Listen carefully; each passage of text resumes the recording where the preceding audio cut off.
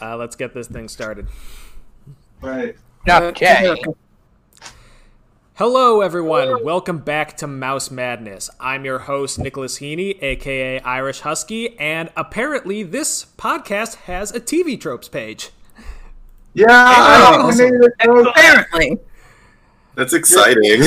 You're allowed to make one for your own work as long as you don't shell. So I did that. Yes.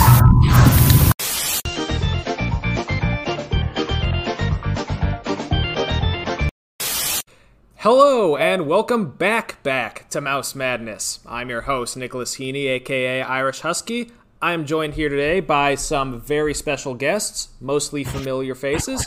All familiar faces, I should say. But anyway, let's get into roll call. Start from the top. Oh. I'm Anime Geek Draws. Or just Anime Geek. I'm Anime Geek Draws on DeviantArt, I think. Yeah, DeviantArt. And I think Instagram. I'm a fan artist who draws for a group of friends that they call themselves the Schmucks. They do look-ats and commentaries. I do fan art for them. Love it. Just, and I do it for fun. I just do fan art and whatnot, and that's about it. And I apologize that I wasn't in the last few podcasts. Don't worry about it. Glad to have you here this week. All right, next. Hello. Oh, jeez.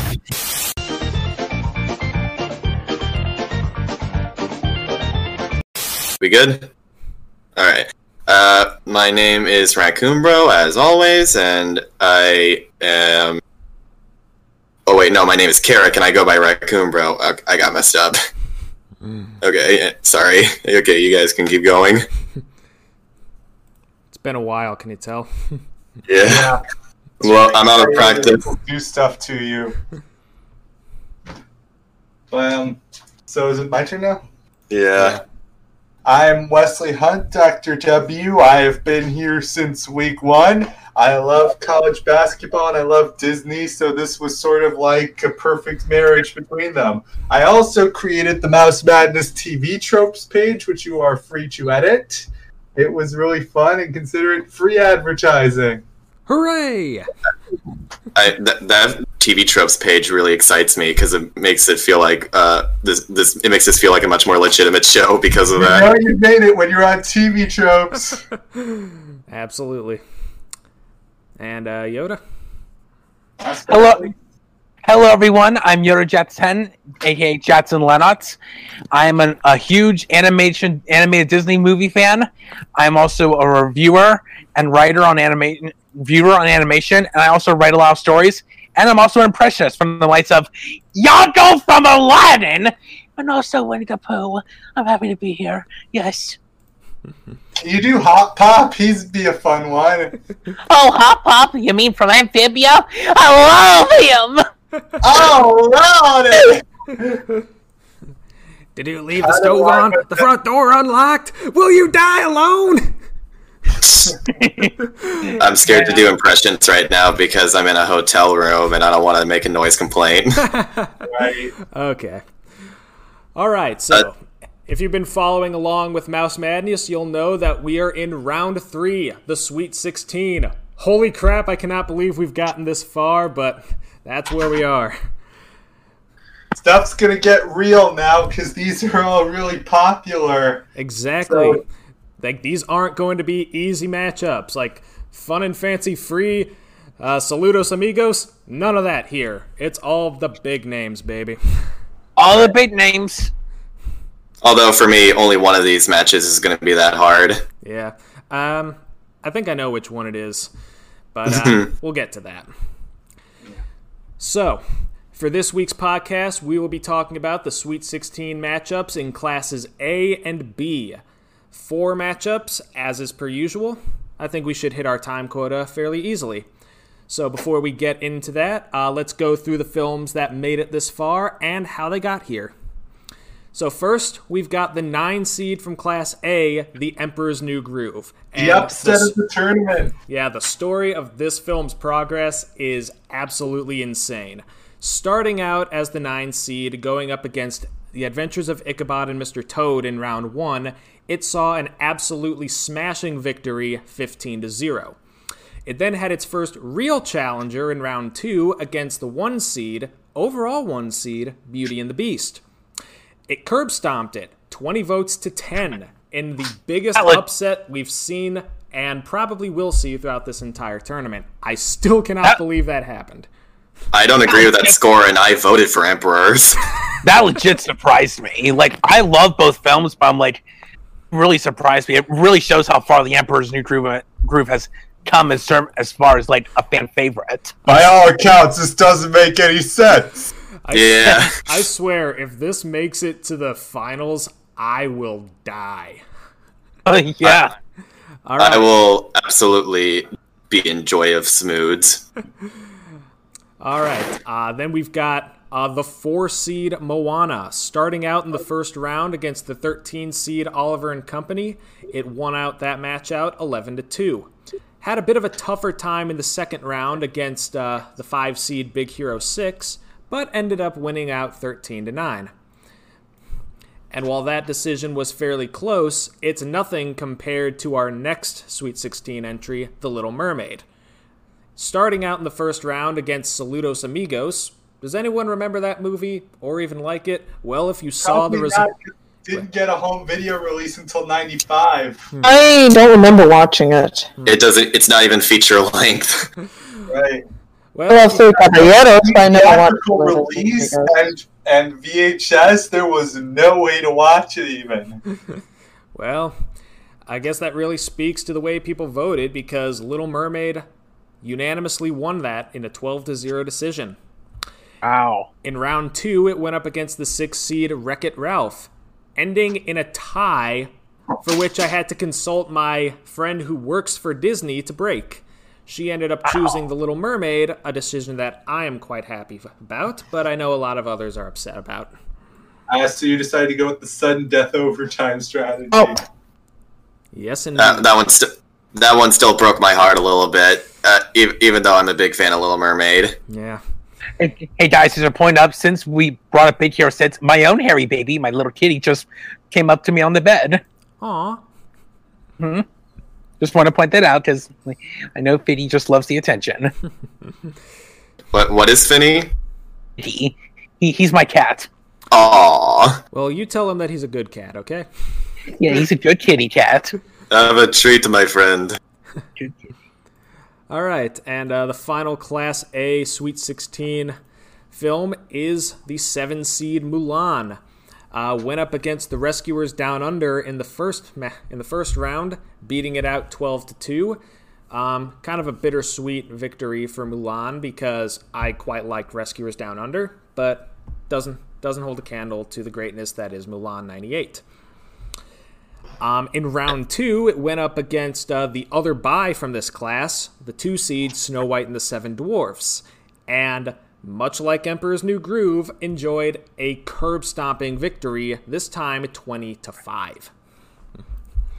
So, that's Class A for you. The 2 byes didn't even make it past round 2.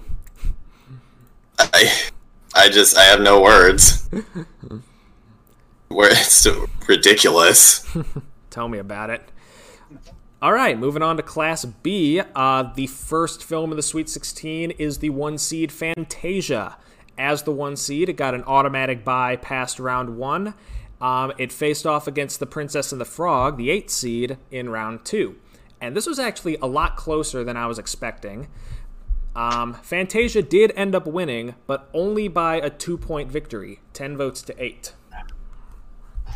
I don't know if my heart was more broken by this one or Meet the Robinsons losing to meet Peter Pan. Right, but again, this kind of shows the old guard, new blood dynamic I was anticipating in this tournament. How there would be old and new Disney fans kind of in conflict with one another. I guess in this one, the old schoolers showed up. What you mean, the boomers? Not Kinda. necessarily boomers. I mean, I know people in their 20s who love the old school more than the modern stuff. Yeah, I Dude. just ran a poll on Acclaim Music. And Honestly, me too. It might, And a lot of the people Might- who might be picked more the of an older artistic movies thing. were around my age. Do boomers watch this podcast? Probably not. Probably not. Doubtful. Yeah. All right. Probably think it's like Gen Z humor. Anyway, the next film in Class B to make it was 101 Dalmatians, the 4 seed. Started out with a decisive victory in round 1 against the 13 seed Pocahontas. And in round 2, it had a much less decisive victory against the first big upset of this tournament, Treasure Planet, the 12 seed. I honestly thought Treasure Planet was going to beat it out by a very slim margin, but that ended up not being the case as 101 Dalmatians beat it out 9-6. Man, honestly, I didn't know that people liked 101 Dalmatians that much, and I've even gone on record as a defender of that film. I mean, I know Treasure Planet is getting some more defenders these days, myself included, but I guess it's not quite Emperor's New Groove levels of cult status. The Treasure Planet is definitely a film that really got better as I got older. Yeah, and also the steampunk fandom kind of latched onto it. Yeah. Well, see, it doesn't have that same absurdist SpongeBob humor that's become so popular lately. Meme humor. Yeah. Right, moving on. The 3 seed Cinderella is the next film to make it to Sweet 16. It beat out the 14 seed Dinosaur in the first round with an 11-0 victory, and then faced off against Frozen in the round 2, beating it out 10 votes to 5. If you recall, this was the podcast where we changed Carrick's mind. Yes. Yeah, this is the one with my infamous character arc. That's like our crown jewel achievement. Character arc.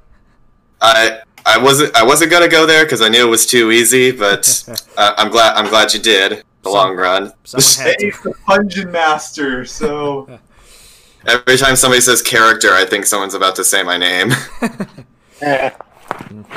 All right, and finally, the 2 seed Dumbo. As a 2 seed, it got an automatic bye from the first round. It went up against the 10 seed Fox and the Hound and had a very tough time keeping its lead to the point where it only won by a single vote, 8-7.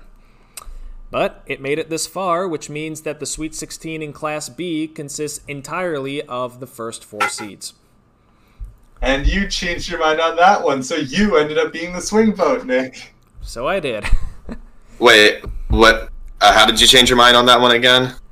He was for I was originally for Fox and the Hound, and over the course of the discussion, I changed my mind to Dumbo. Because I think I vote. all I could really talk about from Fox and the Hound was that one scene, but nothing else really stood out. Yeah. I think I voted for Fox and the Hound. I can't, because for Dumbo, the pink elephant scene just makes me. It just gives me PTSD. Oh, I can imagine. All right, so those are our films for this week. And we're going to do something kind of similar but slightly different with these remaining podcasts. Now, obviously, we've already talked about these movies in previous podcasts, so we have a good idea of how we feel about them. So rather than just saying which film in each matchup we prefer, I'm also going to allow you guys to speculate which one you think is going to win. Ooh. Okay, that's a good one. I like this. This will keep things interesting. Good setup. Way to change it up, Nick. You know how to keep this going. Clap, clap, clap. I think it'll spark some more dynamic debates in here. And that's always fun, right? Possibly. Cool. So, which film are we going to do? Class A and B today? Yes. Yeah, 8 films per week. All right. I'll have to think. Until we only have 4 films left. Yeah, I'm going to have to workshop this a little bit once we get to the final 4. But that is for future me to worry about. All right, so with that said, let's get started with the first matchup, Emperor's New Groove versus Moana. And once again, we will start from the top with Anime Geek. Take it away. You still there? You still? Shoot, I forgot what to say. Emperor's New Groove and Moana. Emperor's New Groove, by far. Is that in terms of what you think is going to win, or which one you like more, or both? Yes. I've watched Moana several times. The first time I watched it was when it was in theaters 4 years ago, and then we got it on DVD in 2017. I used to like it. I like the movie, but at the same time, there are a lot of things they could have done better. I was tired of that rooster. And yes, before anybody says it's a chicken.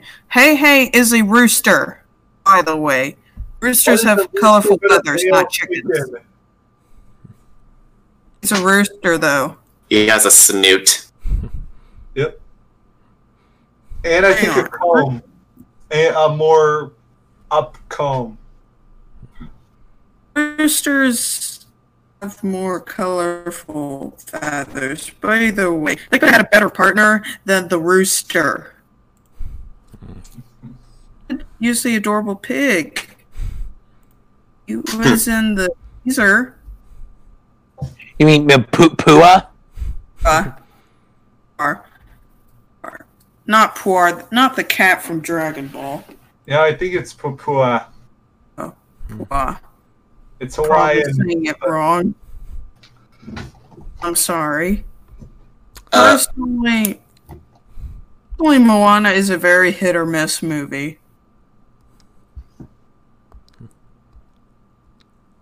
With Emperor's New Groove, it's very memorable, and as always, I love that movie, and I still know some of the lines from that movie. Memes. Right. Oh, yeah. It's all coming together. I have a really funny meme that my brother just showed me today that I'll link in the chat. Cool. Okay. It's a little old and possibly dated, but still got a laugh out of me. Overall, Emperor's New Groove over Moana. Gotcha. Carrick, what say you? Well, I've talked before at length why Hiei, I think, works in the film, so I won't go over that again.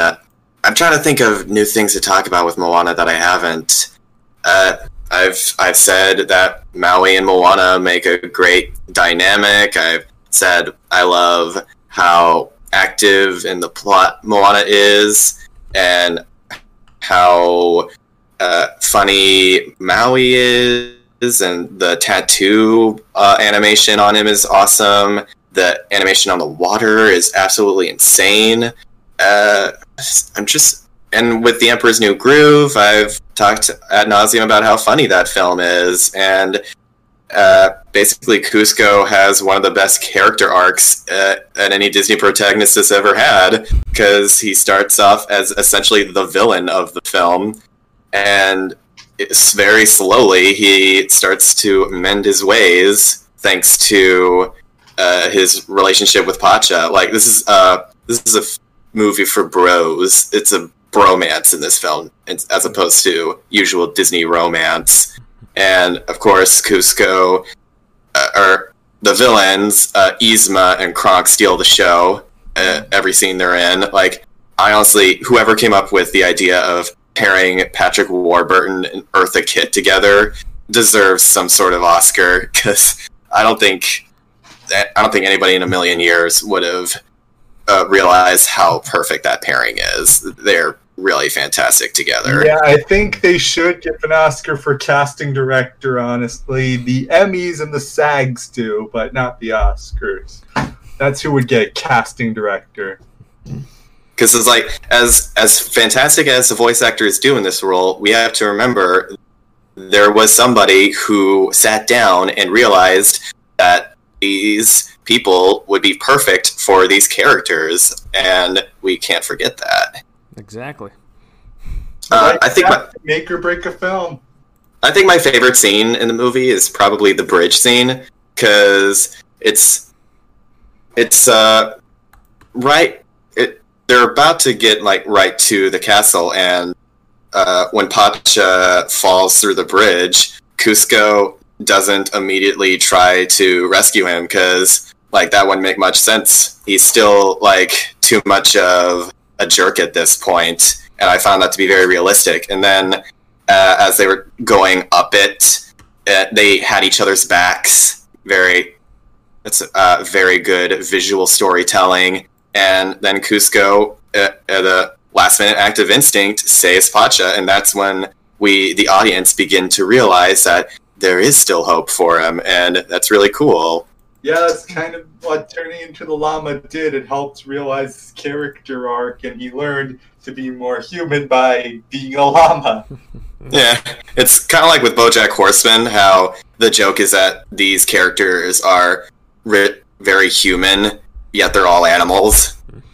Right. And so, yeah, I think my vote will probably go to The Emperor's New Groove once again, since it's, like I said, this film is my cup of tea. As for which will move on, without question, Emperor's is probably going to win. I mean, I love Moana as much as the next guy, but I mean, if people thought that Emperor's was better than Beauty and the Beast, then I don't see how Moana stands a chance in that regard. Right. I feel you there. Yeah, this is like the Cinderella of the tournament, and Cinderella's still in the tournament. I know, because it's like, if Emperor's is better than Beauty and the Beast, then what is it not better than? That's what I want to know. Yeah, exactly. It's only gets easier from here. But is it my turn now? Yes, Yeah, go ahead. Yeah, I'm voting Emperor's New Groove. Like a lot of people are saying, Moana is kind of a mixed bag, and honestly, not all that memorable to me, except for Tamatoa, maybe, and the tattoo. Lin-Manuel, I'm a big fan of you, man. I love In the Heights and Hamilton, but you kind of phoned it in here. The only song that kind of resonated with me was You're Welcome, which I hummed to myself while vacuuming once. But Emperor's New Groove just has hit after hit. There's a reason it's dominated meme culture. And Kuzco's technically an emperor, but I think we can add him to our growing Disney King canon, because he is the leader of his country. He is the best Disney princess. Yeah. Right, that whole meme. But he's technically an emperor, so yeah. And I'll probably even do the catalog of Disney Kings sometime.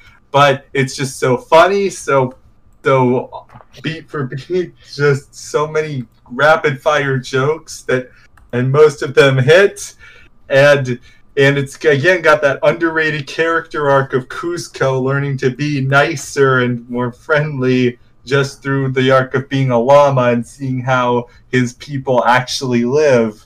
So that's the underrated aspect of it, that there's a human element under all the comedy. And as for what will advance, I've actually studied public choice economics in college and learned to predict through the range of the votes through polling. So I'm pretty certain that people will go for Emperor's New Groove because its reputation is rising and Moana's kind of sort of falling away. I mean, Moana didn't even win Best Animated Feature for its year, so it's kind of getting a bit of a shot. I mean, to be fair, its competition that year was the best Disney movie. Don't at me. So yeah, it was Disney versus Disney. Its competition that year was also Sing. And Kubo. I thought that Disney vote splitting might give it to Kubo, but yeah, I'm thinking Emperor's New Groove as my pick and what I think realistically would win. Man, it's a good thing you're not a big fat guy. Otherwise, this would be really hard. Yeah. Oh man, that movie. All right, Yoda. Okay, my vote goes to The Emperor's New Groove. It's definitely a film that gets better and funnier as I get older. Like, the animation is absolutely, like, it really gets the fast pace and the zaniness down. Like, really captures the whole Looney Tune-esque feeling of it, as it goes for a variety of jokes, and I really love it. Voice cast of David Spade, John Goodman, and with Eartha Kitt and Patrick Warburton. All the actors in the movie do a fantastic job. And voice of the old man in the movie was actually the voice of Pidlet, John Fiedler. Oh, yeah. Yeah. Beware of the groove! Yeah. Huh, I didn't know he was still around in the year 2000. That's pretty cool. Oh, dear. Uh-huh. Yeah. And so I really love the Emperor's New Groove. I love all the stuff it does. A lot of people are saying like they always look at Kingdom of the Sun, but like I don't care. Like Emperor's New Groove is still a funny film to me. So yeah, my vote is that one. Moana, as I said before, like I like it fine. As I said many times throughout this podcast, I'm a big fan of John Musch and Ron Clements. They're my favorite directors at Disney. Visual-wise, I thought they did an absolutely stunning job on Moana.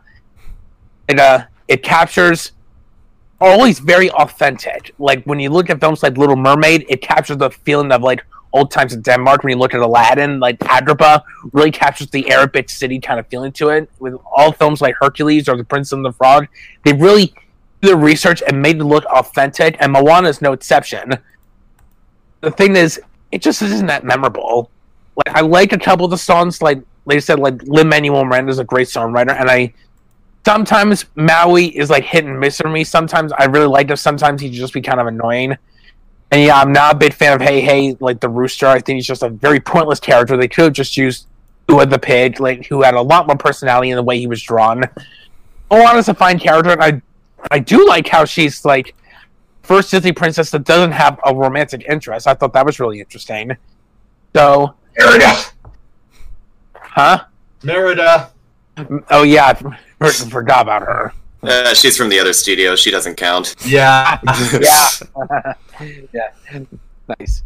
So what I like Moana fine, like it really isn't one of my favorites, and it's probably my least favorite from John Musch and Ron Clements. So I'm gonna go with The Emperor's New Groove because it's definitely one of my absolute favorites. And as for the one that I think will win, I agree. The Emperor's New Groove isn't a win. If it beat Beauty and the Beast, the first anime film to get a nomination for Best Picture, of course it's gonna win. Yeah. Hey, so I have a hypothetical for you guys. If you were turned into a cow, would you call your employer and tell them that you were sick that day? Probably. Yeah, I would.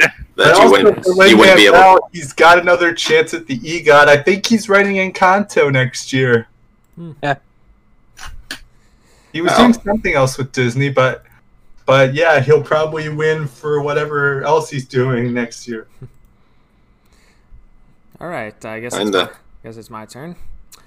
Yep. Now, I haven't seen Moana since the first time I saw it for this tournament. I remember liking it a lot. I remember loving Moana, loving Maui. I actually thought Hey Hey was pretty funny. The songs are great. You're Welcome is one of my all-time favorite Disney songs, probably top 5. But I really do need to watch it again to get some clear thoughts on it, because it is less memorable than The Emperor's New Groove, and that's because Emperor's New Groove is so fast-paced and constantly hitting you with, the jokes, and most of those jokes are hitting. And that's why people remember them. Whereas Moana is a little more, slower, relaxed pace and doesn't have as many of those memeable moments. But yeah, I'm definitely kinder on Moana than most people are, but I'm not sure how I'd compare it to The Emperor's New Groove. I think I'll withhold my vote until I watch it again this week. So I can't really say which one I prefer, but you're a fool if you think Moana's beating Emperor's New Groove. Let's face it. It's not going to happen. And if it does, I will eat my own shoe live on stream. I'll give you instructions on how to boil it. There's the short film Werner Herzog Eats His Shoe, where he gives a pretty good detailed instruction of how he would eat his shoe. All right, then. Oh my god, please let Emperor's New Groove win. I do not want to eat that shoe. You don't have to eat the soul. You have to film it. Yeah.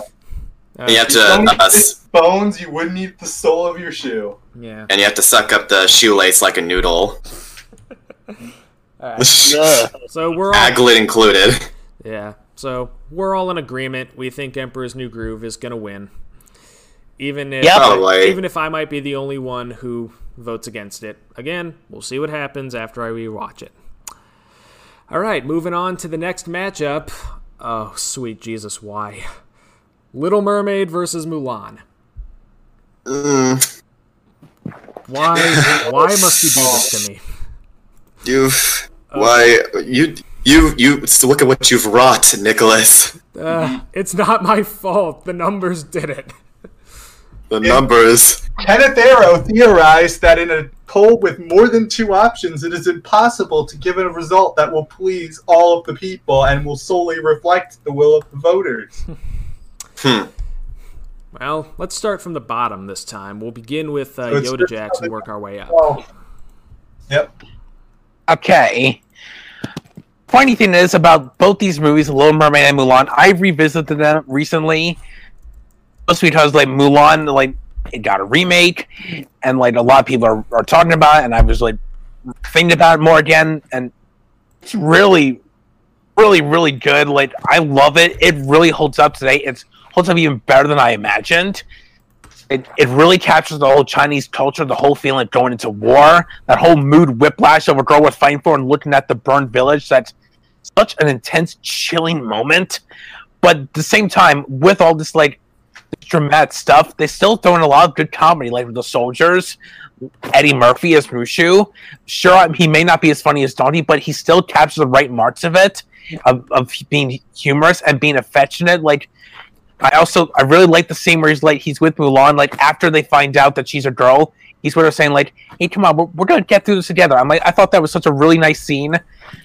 I thought the villain was really good, Shan Yu. He was like really threatening and intimidating, even though he didn't have like the most screen time compared to other villains. I thought he was still a legit threat, We saw especially the Cheerio eyes in the 4th grade. especially with the whole "how many men does it take to deliver a message?" That scene is very chilling, very, very intense too. How many Namekians does it take to screw in a light bulb? Also, fun fact, Mulan has the highest kill count of any single Disney character. I can believe that. I can believe that. And so, but at the same time, I revisited The Little Mermaid, and I forgot how freaking strong of a movie that was. I should also point out that I first saw this movie in 1998, and I thought it was like brand new at the time, even though I saw kind of clips of it when I was like really, really young. But With look the at it. VHS release, same as me. Yeah, it really captures a film that like it's timeless. Like you can watch this anytime, and it still feels like it came out like yesterday. It really captures those feelings. And like while I previously talked about John Muster and Ron Clements several times, like I thought they did a great job in this film. I'm gonna shift the focus a bit more on the big true souls and hearts of this movie. Late lyricist and producer Howard Ashman. Aww. Like this is the guy. He worked at Disney. Really did bring it back. Whole heart and soul of the music and the storytelling. He put that back, all starting with this. He may have started with Oliver Company, but this is the film he wanted to work on. He wanted to bring back the Disney magic, bring back films like Snow White and Pinocchio. This is what he had in mind, and really, it was his idea to make Sebastian Jamaican because they originally wanted to make him British, and with Ursula just has his name written all over it. He coached Pat Carroll how to sing it, and how to sing Poor Unfortunate Souls. He added like those little touches, like little lines for say like life's full of tough choices in it. That was all from him, like all those funny little lines. And Yeah, even for Yeah, Poor Unfortunate Souls is a hard one because it goes down and up and swings around quite a bit. And you gotta have body language for it. oh yeah, and fun fact: Howard Ashman actually dressed up like in a big octopus like suit, and like to help get Pat Carroll to really capture the feeling of the character by moving around in that octopus suit because he was really determined to get it right. And he even wrote some additional lines for the film. He wrote like the scene where Sebastian decides to stay and help Ariel find Prince Eric, and the scene where King Triton decides to turn Ariel into a human. Like, he really captures the heart of it. Even though most people think he worked on the songs, he captured the heart of these Disney films, like with Little Mermaid and Beauty and the Beast, and even some of Aladdin, even though he kind of died before Aladdin really got started in production. So, with all that said about The Little Mermaid and Mulan, tough call, but I'm still going to have to go with The Little Mermaid, as it does have a really personal place in my heart. It started a renaissance. Like, so many films owe their thanks to this, and other thanks to it. It really stood strong to me with its characters. All the characters are great. Like Ariel, I think it's way too much hate from everyone, and I'm sticking up for her. She trying to destroy all of her personal belongings. I'm just like, really? You'd expect her to be mentally stable through that? I felt horrible for her. Like, I wanted things to get better for her. And so, with everything said, like, I'm going to go with The Little Mermaid. That's my vote. And I mean, if you're not used to two characters, like, only knowing each other for a couple days and getting married, like, it's Disney. You should be used to that by now. Yeah, we call it conservation of detail. We don't want all the fussing and mussing of the first couple dates for a few months. That would be boring. It's visual storytelling, guys. Indeed. Uh-huh. Which one do you think is going to win, though? I think The Little Mermaid's going to win, because, like, I see the votes rising on that one. It's really getting a lot of love. So I think The Little Mermaid's going to win, too. I'm throwing my hat with this one. All right. Yeah, and what do you guys think of the influence Howard Ashman put on Disney? Like, will you guys talk about that when you get to it? I think you covered it pretty well. Yeah, there's not a whole lot else to add. Even though he started out as a composer, his little touches helped make the Disney Renaissance. He had those little peppering in, and so when he died, they had the little dedication at the end of Beauty and the Beast, and that was just so heartbreaking to hear about that. How he put everything into that one. He turned Disney into a Broadway production. Yeah, the funny thing is that after Little Mermaid is finished, he saw Aladdin as his personal project he wanted to do, but when they were called on to help fix up Beauty and the Beast, he still put all of his effort into it, and that really warms the heart. Mm-hmm. Yeah. Oh God, I just looked up when he died. He didn't even get to see Aladdin. 8 months before, or Beauty and the Beast. He died 8 months before that.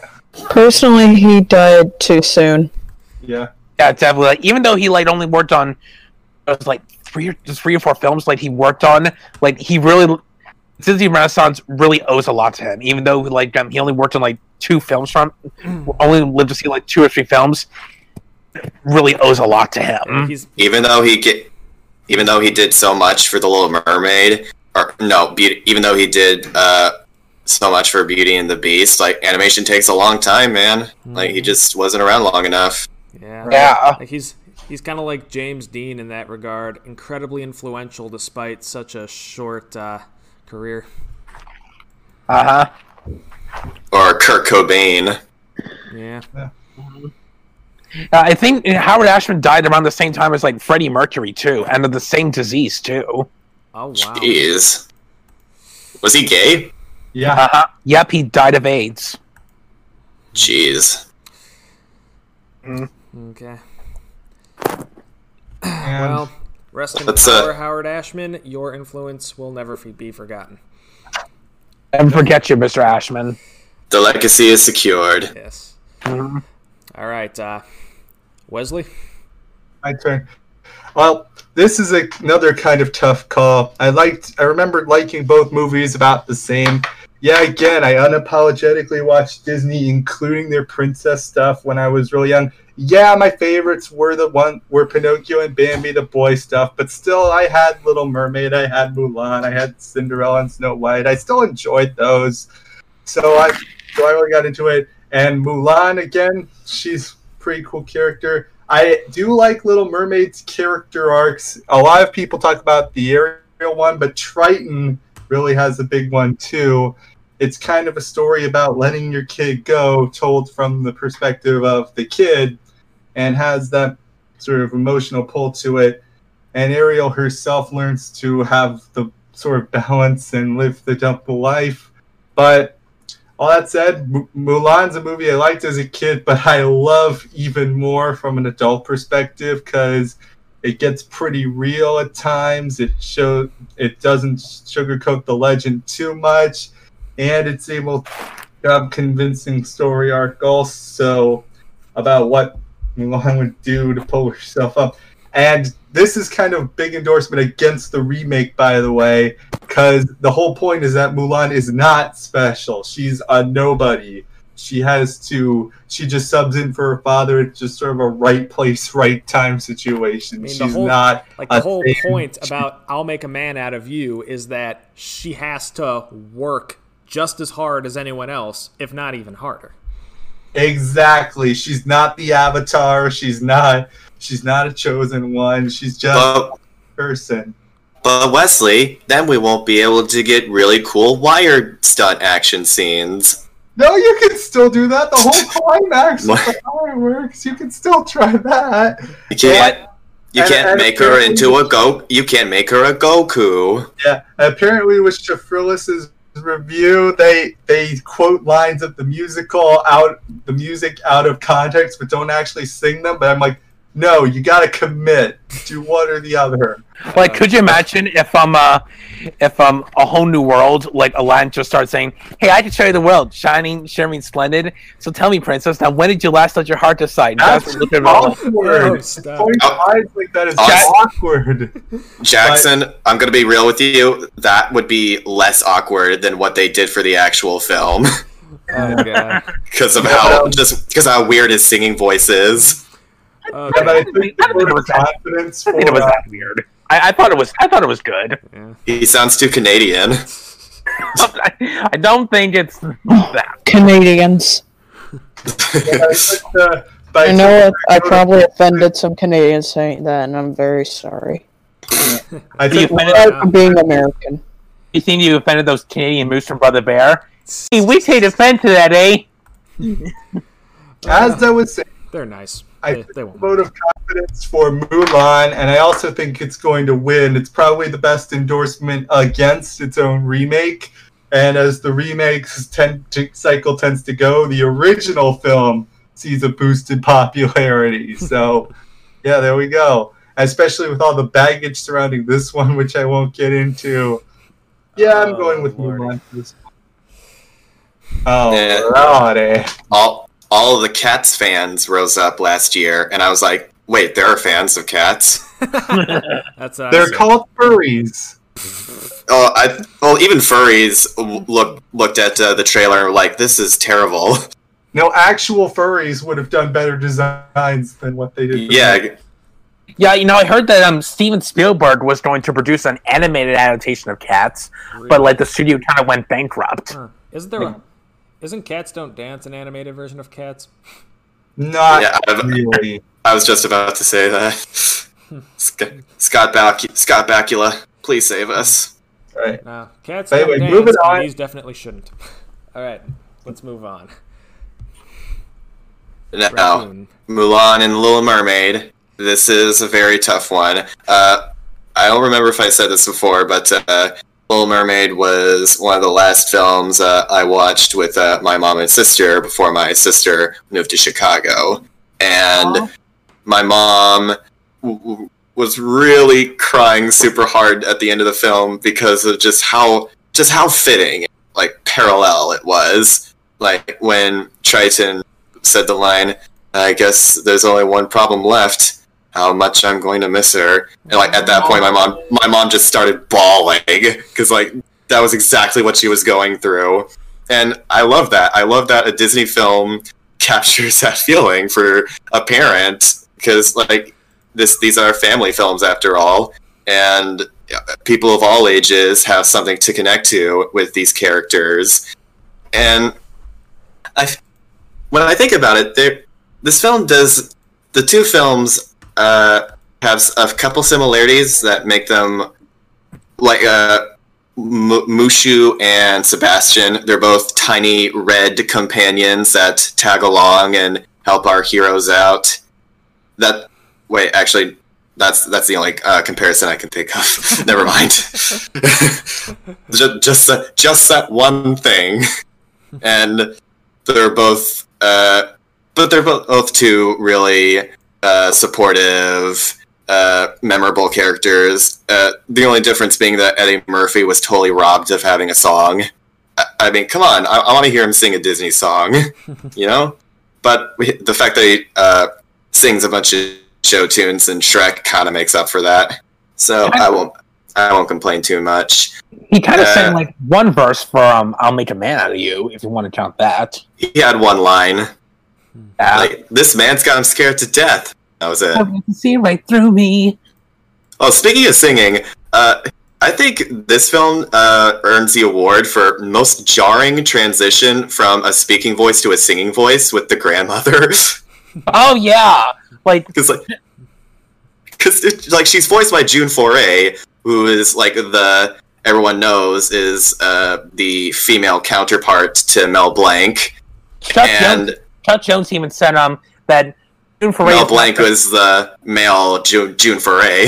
Exactly, that's true. And so like she plays the grandmother in this movie, and she's got a very old voice, but when she starts singing, she sounds like 70 years younger.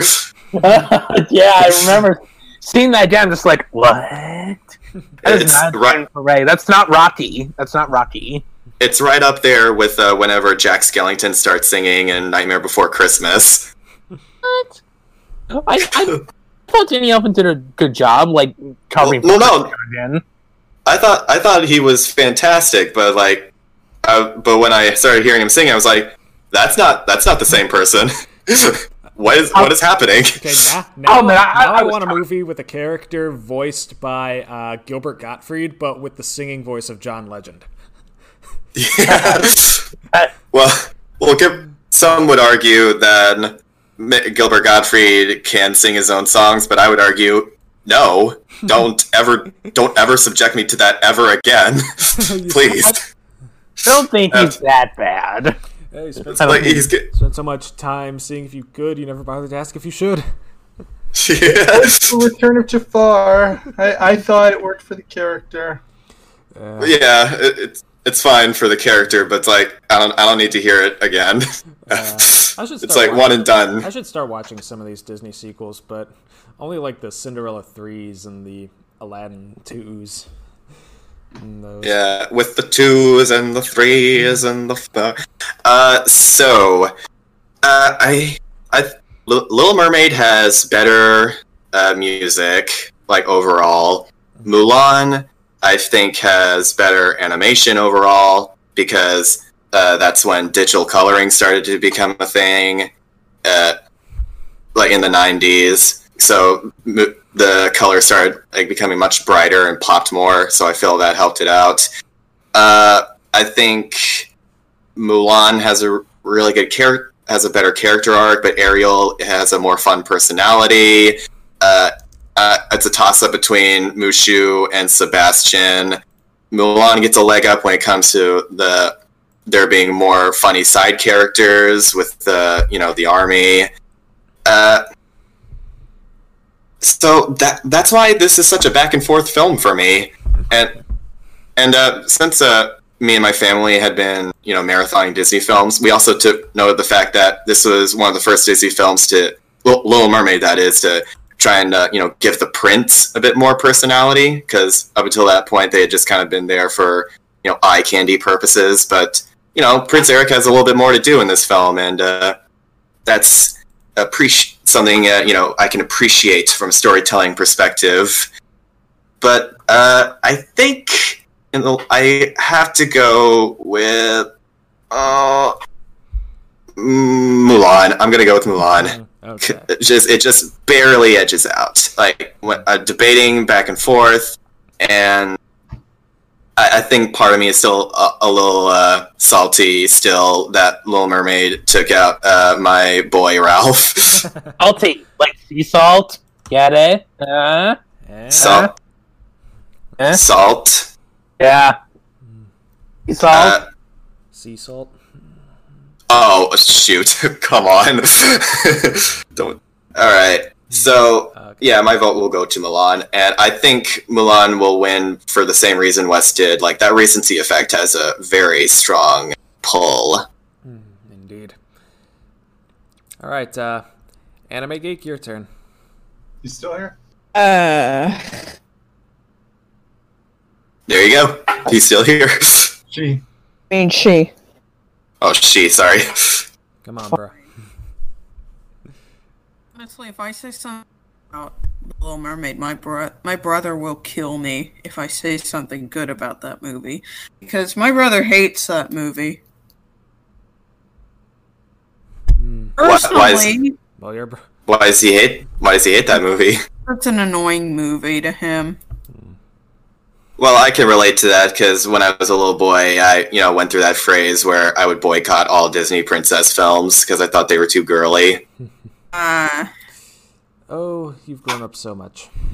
Looking back Yeah. at it now, personally, the movie's not that bad.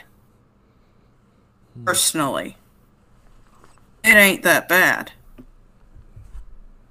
I've watched it a few times before on DVD, and I hate to admit, I did watch one of the sequels. I think Little Mermaid 3, and I watched it in kindergarten. I don't think I watched Little Mermaid 2. I think I did. Is Little It Mermaid was- 3 the one where they're just ripping off Footloose? Yeah, and then they tried to pass off an Ariel death scene even though we know she's not going to die. Right. Little Is the main- Mermaid is the 2, main though, character that's gonna a die in this rip-off of prequel? itself. Who knows? Got the majority of that movie. Is Obi-Wan going to die in Revenge of the Sith? Oh, God. Personally, the movie's not that bad. It's not amazing. It's just not bad. Jodie Benson as Ariel is always iconic. Because I also know her as Barbie from the Toy Story movies. Oh, yeah.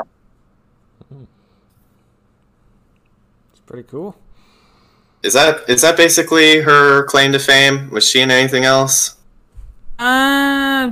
She was in Joseph King of Dreams, and I watched that yesterday, and I hated it. Oh wait, she was also in Camp Lazlo. I really love Camp Lazlo. I've been rewatching several episodes of that. I gotta rewatch it. Now, with Mulan, I personally like it more than Little Mermaid. And no, I'm not talking about the disappointing live action Mulan.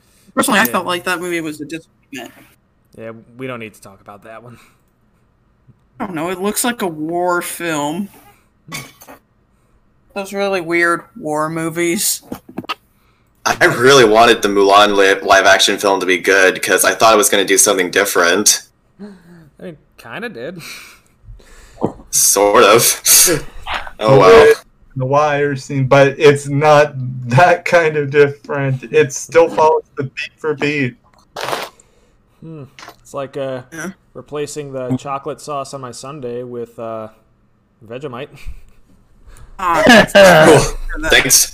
Vegemite. Thanks for that. Thanks, I hate it. I'm just gonna throw this away now. Anyway, the original Mulan is an amazing movie. Scenes that I really liked, and also that transition when they're singing "Girl We're Fighting For," and then as they try to finish their song, it just cuts to this destroyed village. Good God, that hurts. And then in the live action remake, they literally say, "These soldiers are no longer boys." Wow. What? That sounds so wrong. Wow. But When did they they were say just that? these were just boys pretending to be soldiers. What? Why would? What? No. I mean, they were talking about their own army. Like when we were just boys pretending to be soldiers, but now we've seen this. They flat out Yikes. say that? Because it's about their character development. but instead of just like letting the audience glean that from visuals, they just say it out loud that we are no longer boys pretending to be soldiers. Oh man. Bad use of Subtlety goes out the window. Oh. show, don't tell. Show, Like, don't nuance is tell. dead. God. Oh well. Now I want to see the movie even less. It was already at a negative number. Absolute 0. How can I go lower than that?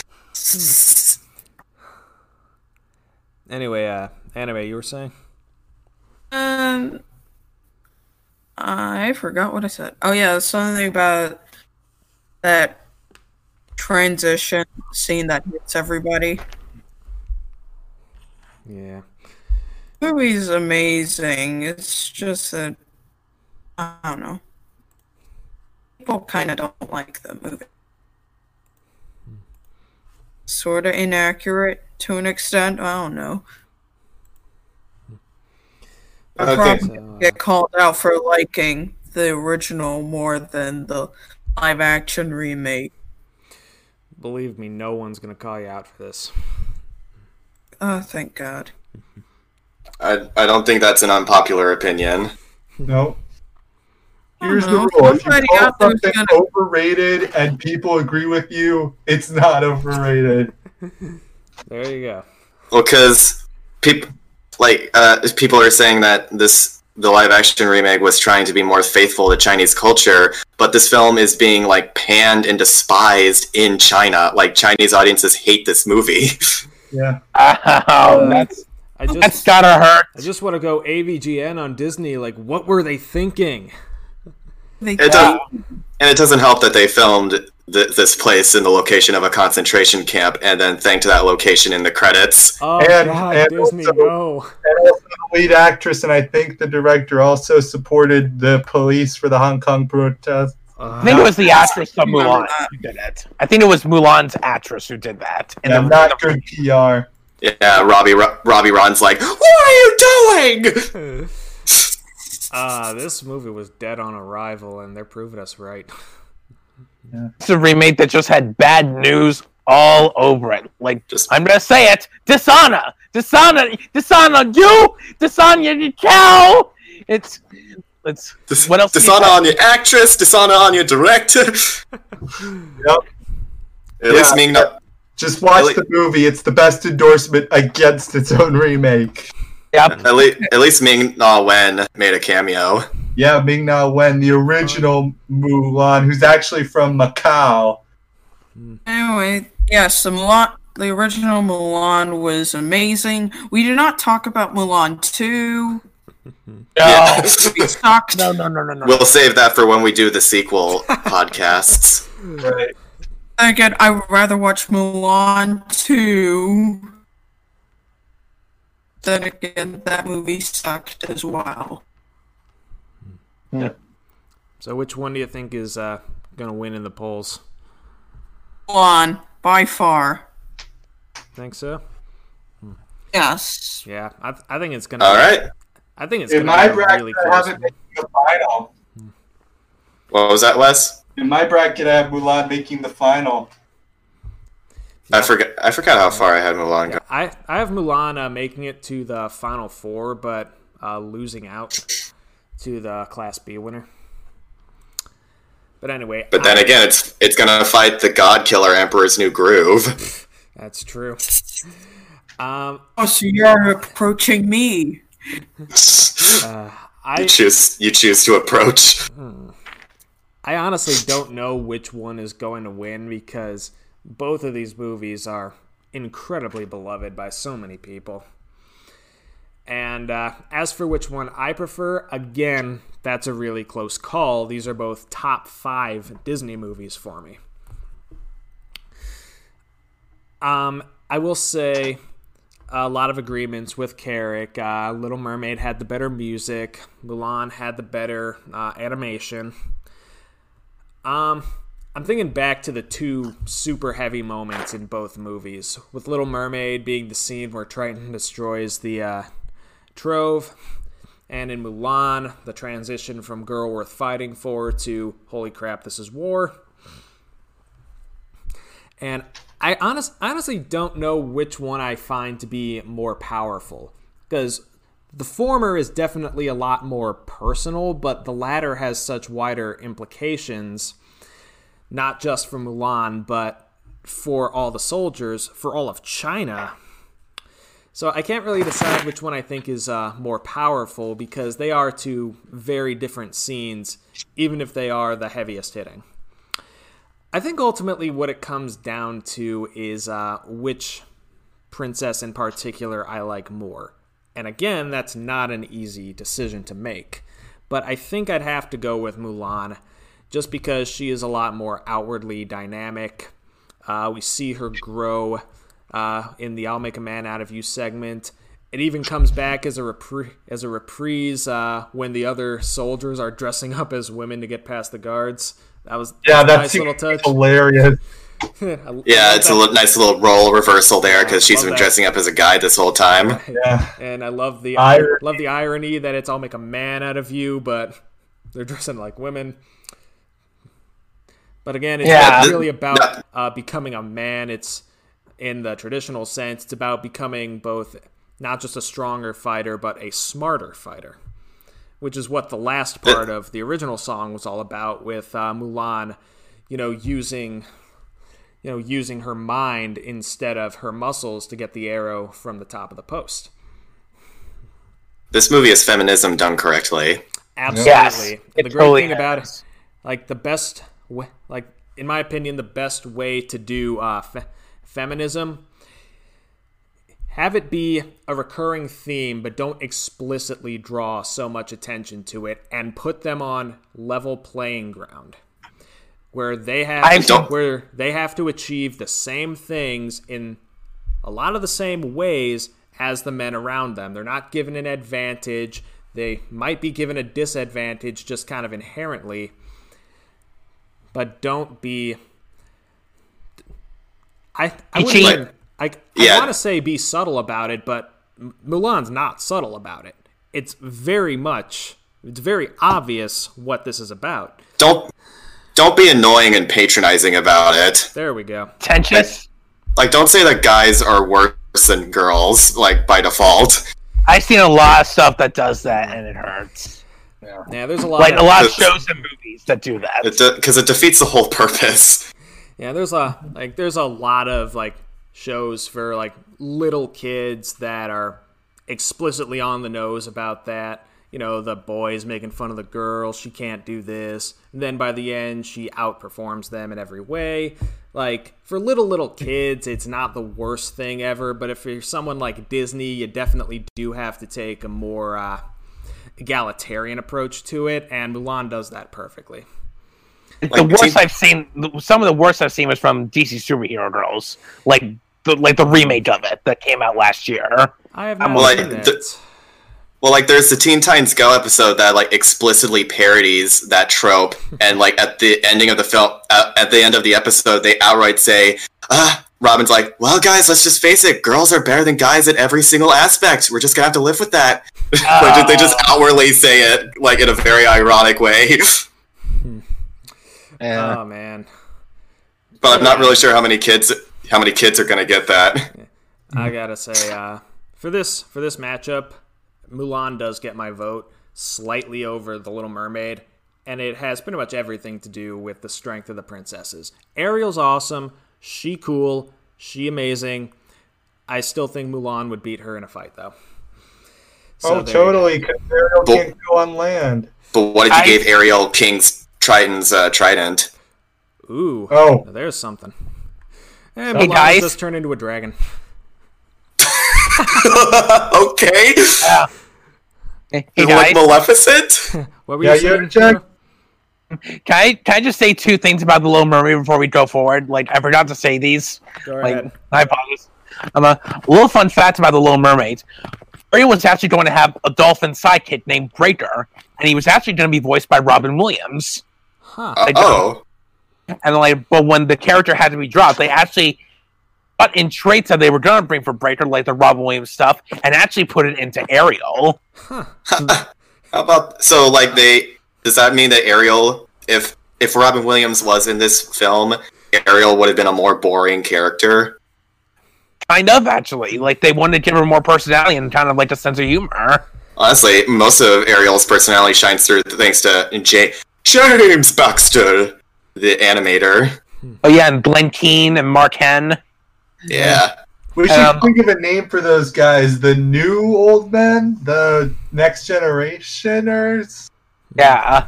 And another thing is, with all this talk about The Little Mermaid, what do you guys think of the scene with Chef Louis de Les Poissons? That scene, in my opinion, is comedy gold. Everything about that scene... Like, yeah, I knew a friend was being married, and apparently that is his first dance. I'm like, okay, but why? I'm like, everything about the scene, the way it's animated, the voice acting of the chef, and some of Sebastian, it kills me every single time I see it. It's like the great Chuck Jones like quality of slapstick and humor, and it really hits on point. So I just want to bring up those two things, and yeah. I guess if I had one like tiny complaint about Mulan is that unlike Little Mermaid, Mulan doesn't really have much of a connection with the villain, so it like that climax doesn't hit home as hard, I feel. But you know, that's a minor nitpick. Yeah. Okay, so that was nice discussions there. I knew this was going to pad out this podcast a little. Yeah. Not as much as Cinderella and Frozen a few weeks ago, but still a lot of good stuff here. Honestly, maybe we should have saved it for the end, because like we knew it was going to take the longest to get through. Yeah. What can you do? All right. Well, next up, Fantasia versus 101 Dalmatians. Anime Geek, we will start with you. What do you have to say about this? I never watched Fantasia. I never did. Sacrilege. Gasp. I watched like the Sorcerer's Apprentice segment, and that was all I ever watched of Fantasia. That was it for me.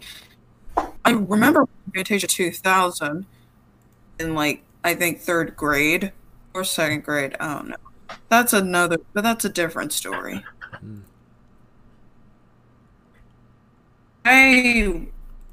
With 101 Dalmatians, I've watched it a few times throughout my life, and honestly really good for 1961. Okay. I really love Cruella de Vil. The fact that Cruella de Vil was like voiced by the narrator from Cinderella. Oh, really? wow. Betty Lou Gerson. Yeah, Betty Lou Gerson. I did not know that. I was not aware of that. For some reason, the 101 Dalmatians thing kind of confuses me. Why is that? 101 puppies. Well, 99 puppies. Pongo and Perdita are counted as one of the 101. It just confuses me. Well, not all the puppies how are is that theirs. even possible? They had 15 puppies, and the other 84 were also kidnapped. I still don't get Because in the scene where... Because the 15 puppies were kidnapped, and they were brought to a house with 84 other puppies that were kidnapped from separate homes. And so that when they all got back to the house, they decided to make a Dalmatian plantation. They know that was a big mistake. Actually, the newer Dalmatians, they say they were all bought and paid for. I never watched it, and I don't care for it. Oh, okay. I didn't realize they weren't kidnapped. I forgot. Like Pongo and Perdita's ones were the only ones who were kidnapped. The other 84, I think they were all bought and paid for. Okay. Well, that makes the unfortunate implications less bad that they were kidnapped and they're just never going to go to their previous homes ever again. Yeah. Oh god. One of the puppies said it themselves. Yeah, I forgot that line. Sorry. That's Yeah. fine. Garrick? Oh, okay. So, yeah. Once again, I'll be playing devil's advocate by saying 101 Dalmatians is my favorite Disney film from the Walt Disney era. Like, you know, when he was still alive.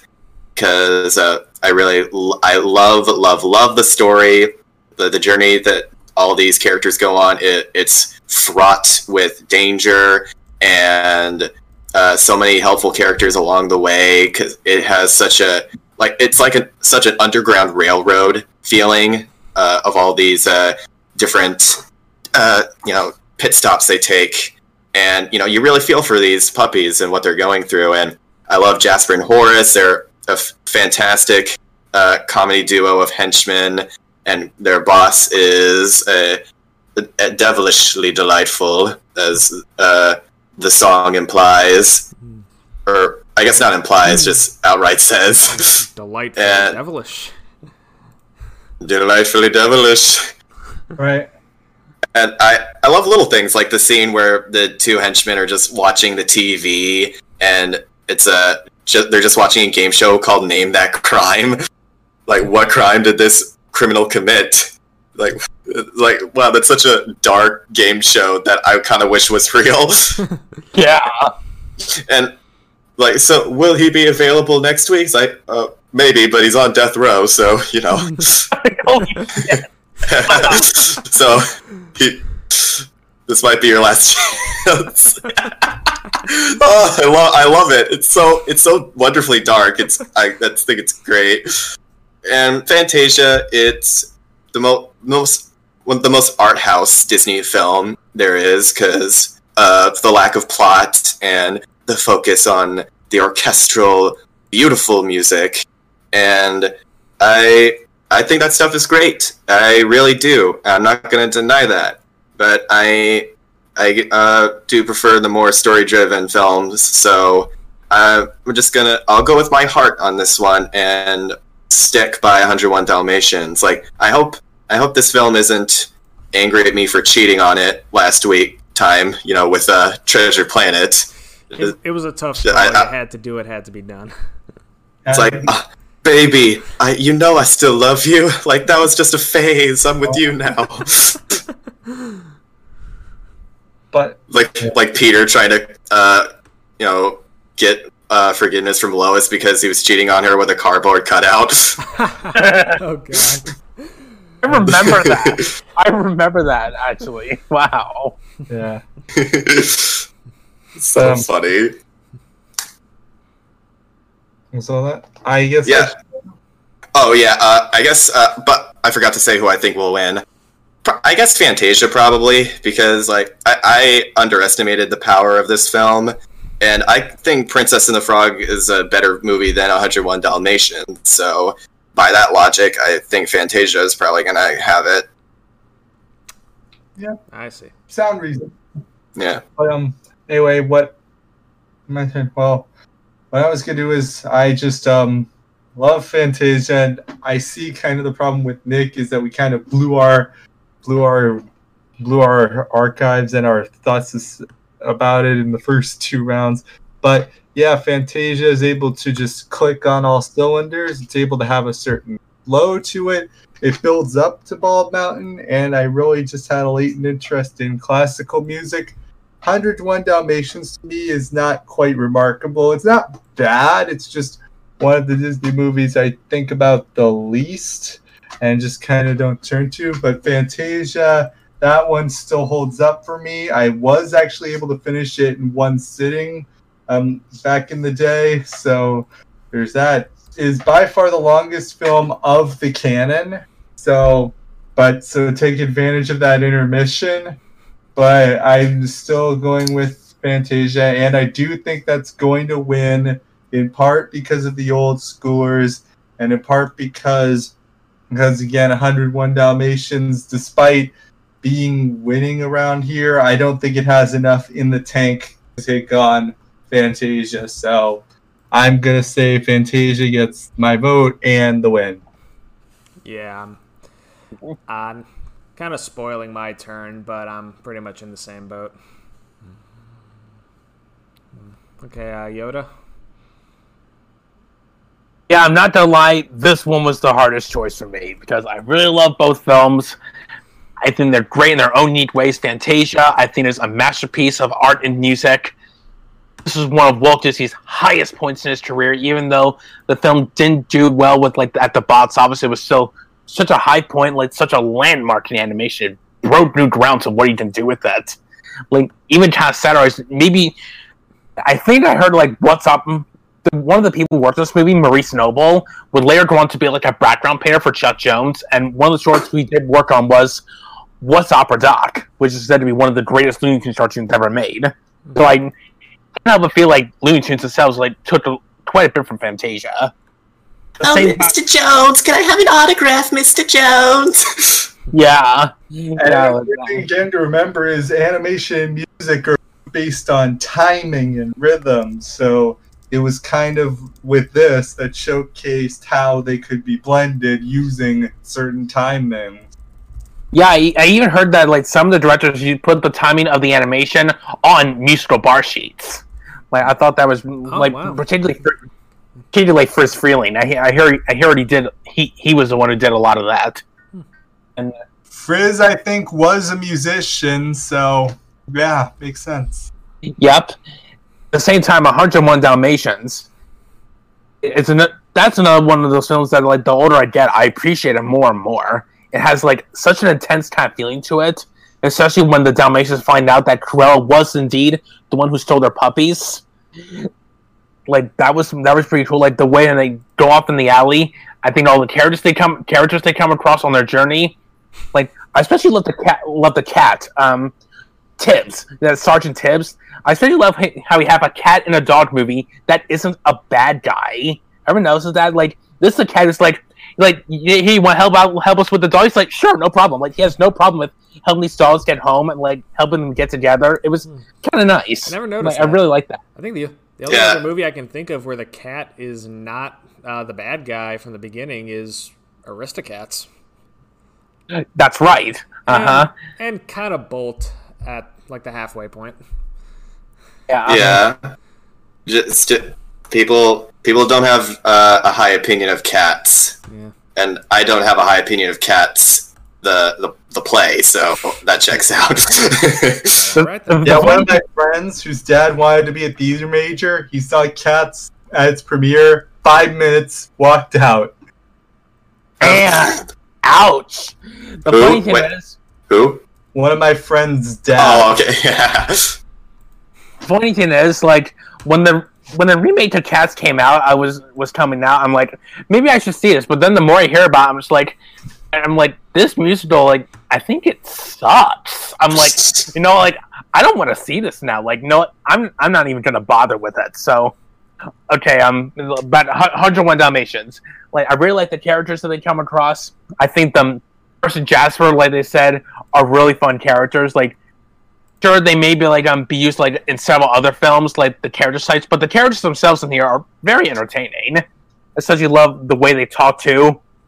When Cruella tells them to get rid of the Dalmatians, skin them already, he says, "Oh, please, have pity, will ya? Only see the rest of the show first." I'm that's dark, but funny. Yeah. Well, yeah, it's good to give those kinds of lines to characters that are supposed to be unlikable. Yeah.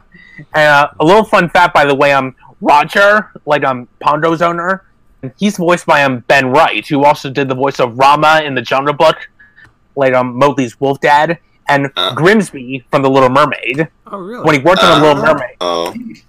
But when he worked on The Little Mermaid, nobody knew that he worked on Disney films before them, and he actually had to tell them that. Such is the life of a voice actor. Yeah, it's kind of like what happened with Alan Tudyk when he was doing Wreck-It Ralph. Apparently his agent said he could do an impression of Ed Wynn without actually checking. He just knew. Yeah. Wow. It's kind of instinct. Good for him. So, overall, this one was kind of a toss-up. Like, it was a really tough call, but I feel like I'm gonna have to go with 101 Dalmatians because that story kind of like intrigued me more. It had me on the edge of my seat a couple of times, especially with Cruella de Vil, like who I would describe as like delightfully sadistic, like delightfully horrid. Like she's a great character that you just love to hate at the same time. She's so full of. Has such a wild personality. Yeah, like she's like so I've always loved that term, love to hate. Yeah, it's one of the darker Disney movies also. I mean, think about it. It's about parents rescuing their kids from a killer's skins or victims. Yeah. 101 Ways to Skin a Dog. That's what they should have named this film. Yeah, brutal. No. I don't think that would have been good marketing. Yeah. It's like, this is a very avant-garde Disney film. Yeah. It could be like one of those fan trailers on YouTube where they work it as a horror film.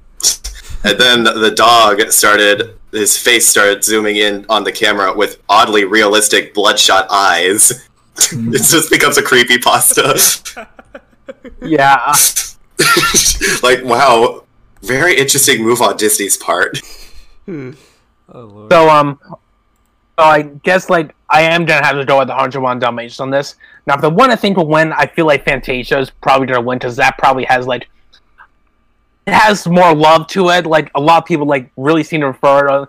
There's some people say Fantasia is one of their favorites, if not their absolute favorite.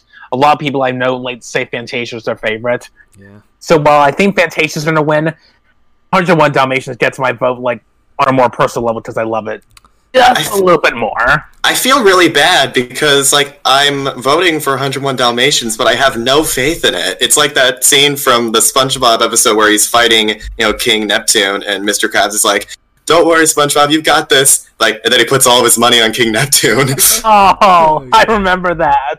Yeah, but he loses the bet at the end, so... Yeah, he's crying, and SpongeBob's like, "Don't worry, Mr. Krabs. I lost me bet."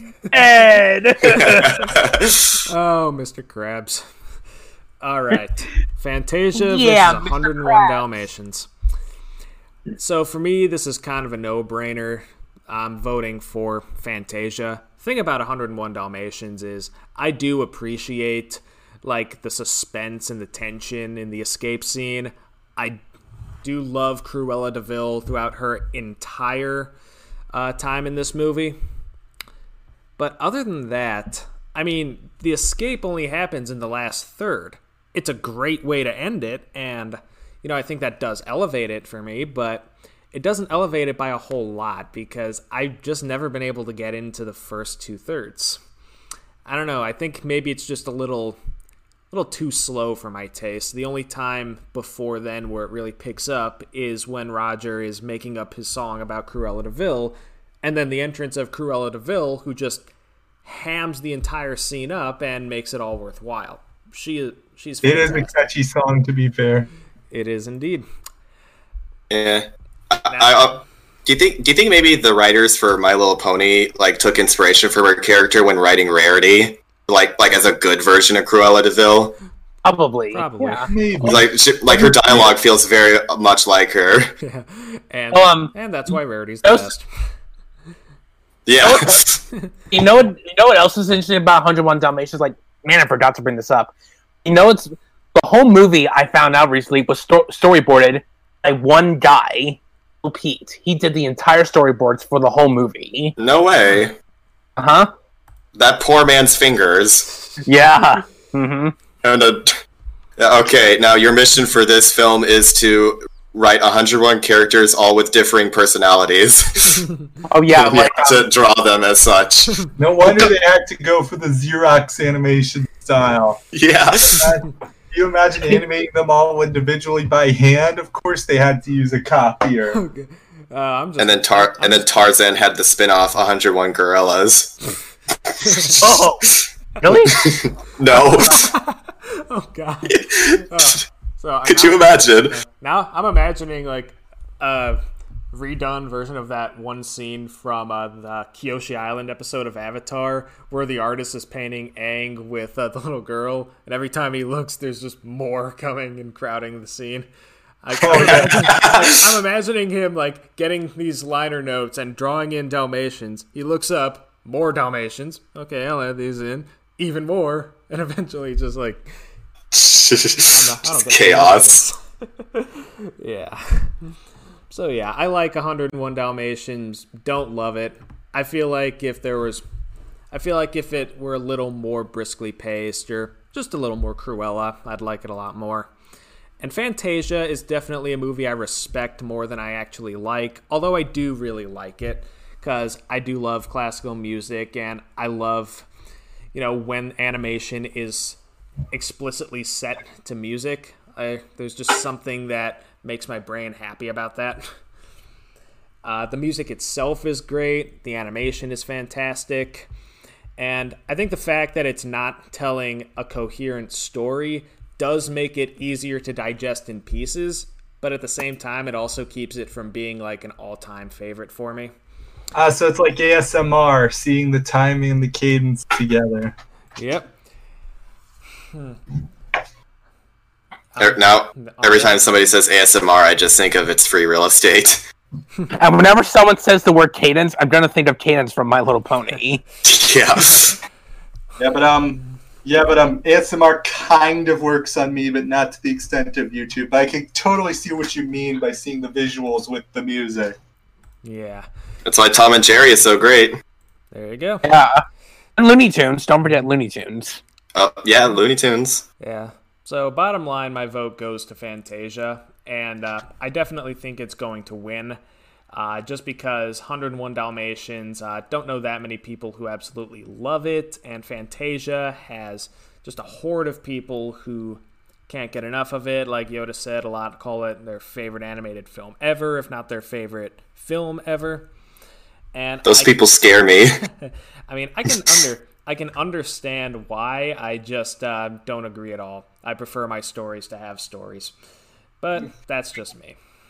Mostly it's the pundits and serious Disney connoisseurs who say Fantasia. There we go. And I feel like I've got quite a few of those in my audience, so I think that's really going to inflate the vote here. I feel like those kinds of people probably think Emperor's New Groove is a cinematic disaster. I don't know. I've known people who love both. Me.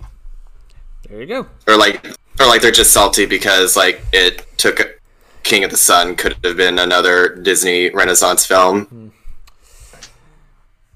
Yeah, people who don't like Emperor's New Groove. I love you, but I don't get you. You don't like humor. Like something I like about the Emperor's New Groove is that like it was very different from other Disney films, which I really like.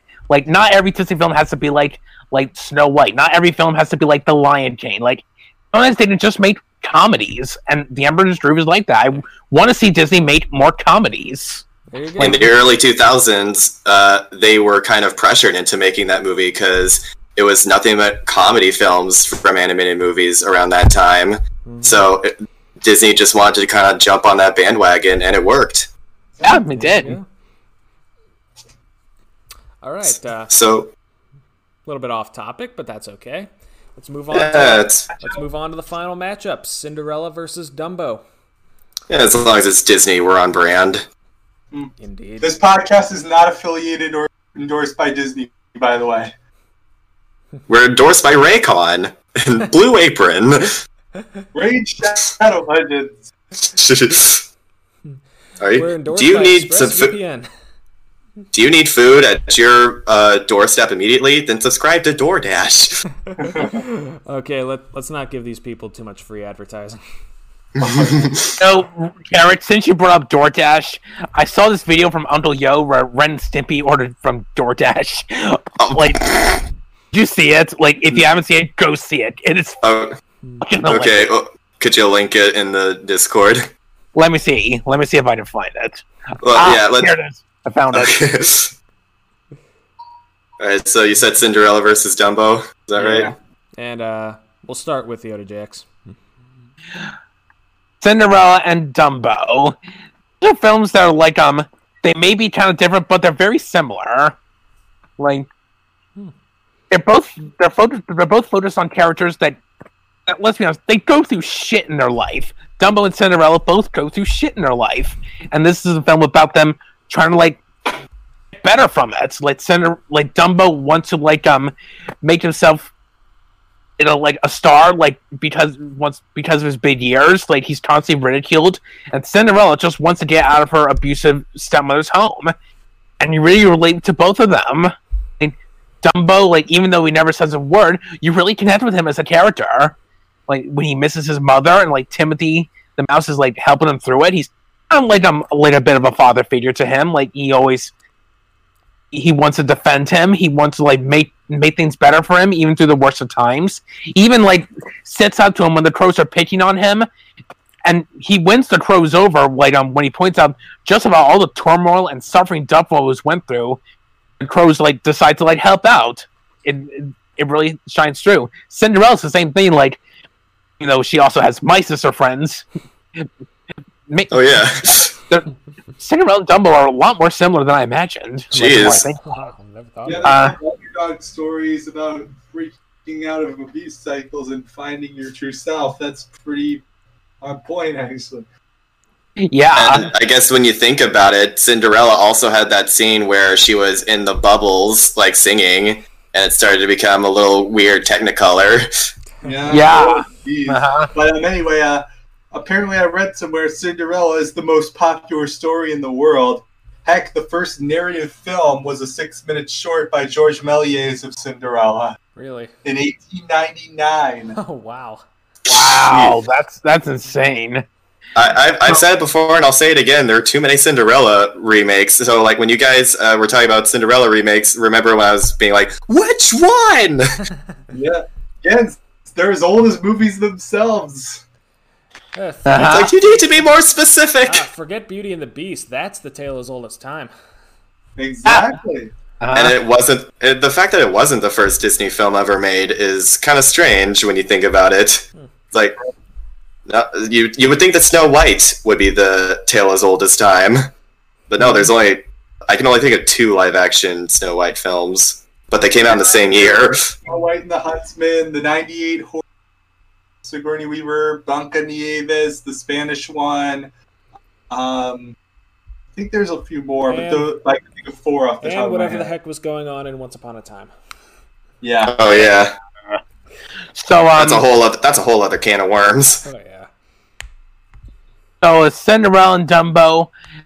More like I really love both films, but if you had to make me choose, I have to go with Cinderella, mostly because I relate to it more. And the funny thing is, I saw both this film and Fun and Fancy Free. I was rewatching them a lot when I was in 8th grade, and 8th grade is one of the worst years of my whole life. Same. I hate looking back to it, but there's something about Cinderella, like both those films, that I really held connections to because they're both basically films about trying to get out of like a really bad, unfortunate time, like trying to like find happiness and get out of your depression, like just go forth. And by the time I was finished with 8th grade and went on to summer, I really felt that happiness. I really felt like, wow, I just got out of something really bad. That's how I feel like now.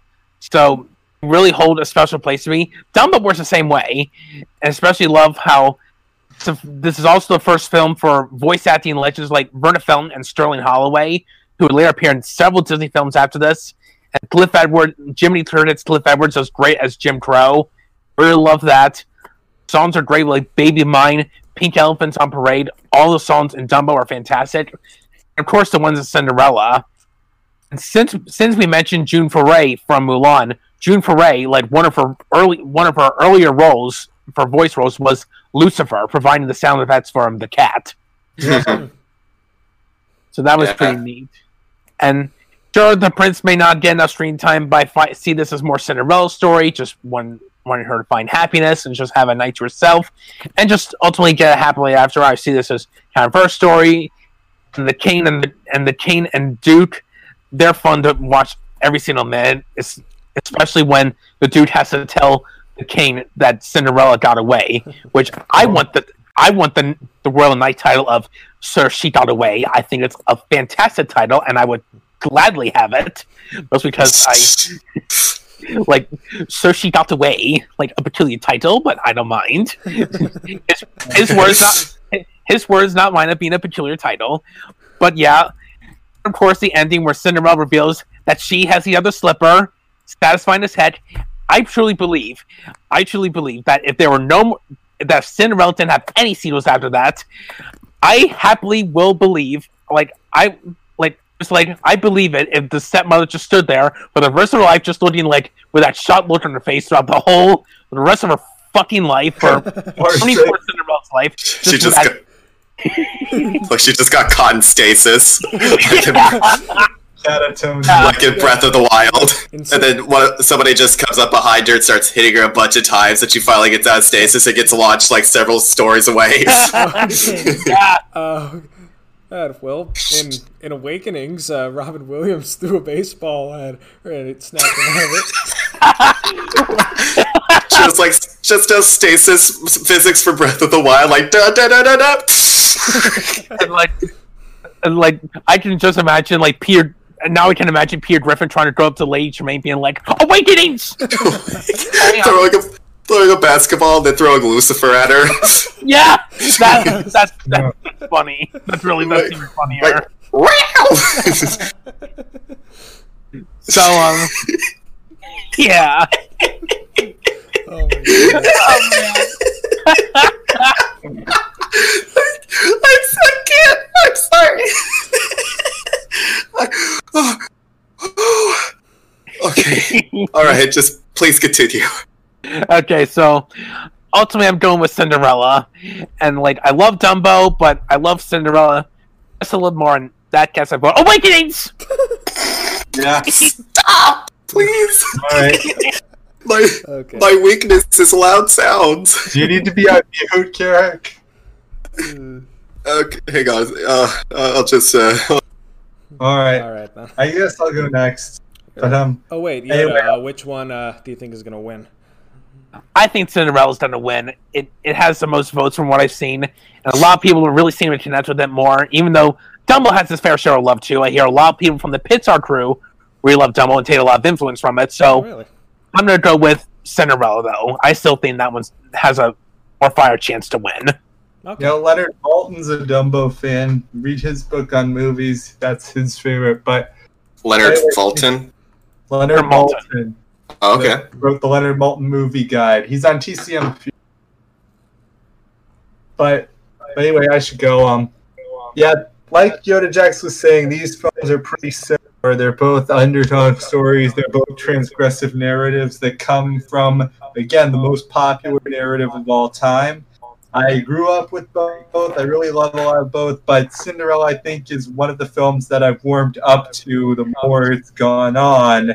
Even the supposed filler with the mice doesn't bother me because it does feel plot relevant. They're pitching in. They're trying to help. They're giving their best share, and so they have the dress and the team. So they do stuff.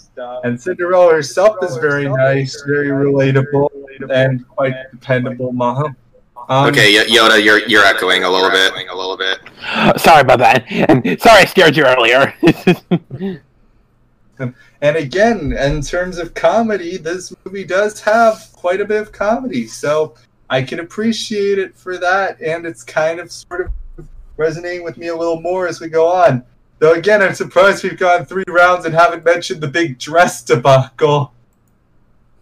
Oh my god, that scene. No, I mean... no, I mean the marketing. What color is Cinderella? Oh. Movie. We mentioned the ripping part in the first round, but... Is it black and white or is it gold and yellow? Kind of like that. In the movie, in the original, it's silver, maybe pale blue. Yeah, it appears deeper blue in the dance, but they're in the shadows. Take that into account. But by the marketing, ever since the 99 DVD, has made it powder blue. My theory is it shows off the sparkles a little more. Some Disney purists say it killed the design. Me personally, I'm like, if it sells, it sells.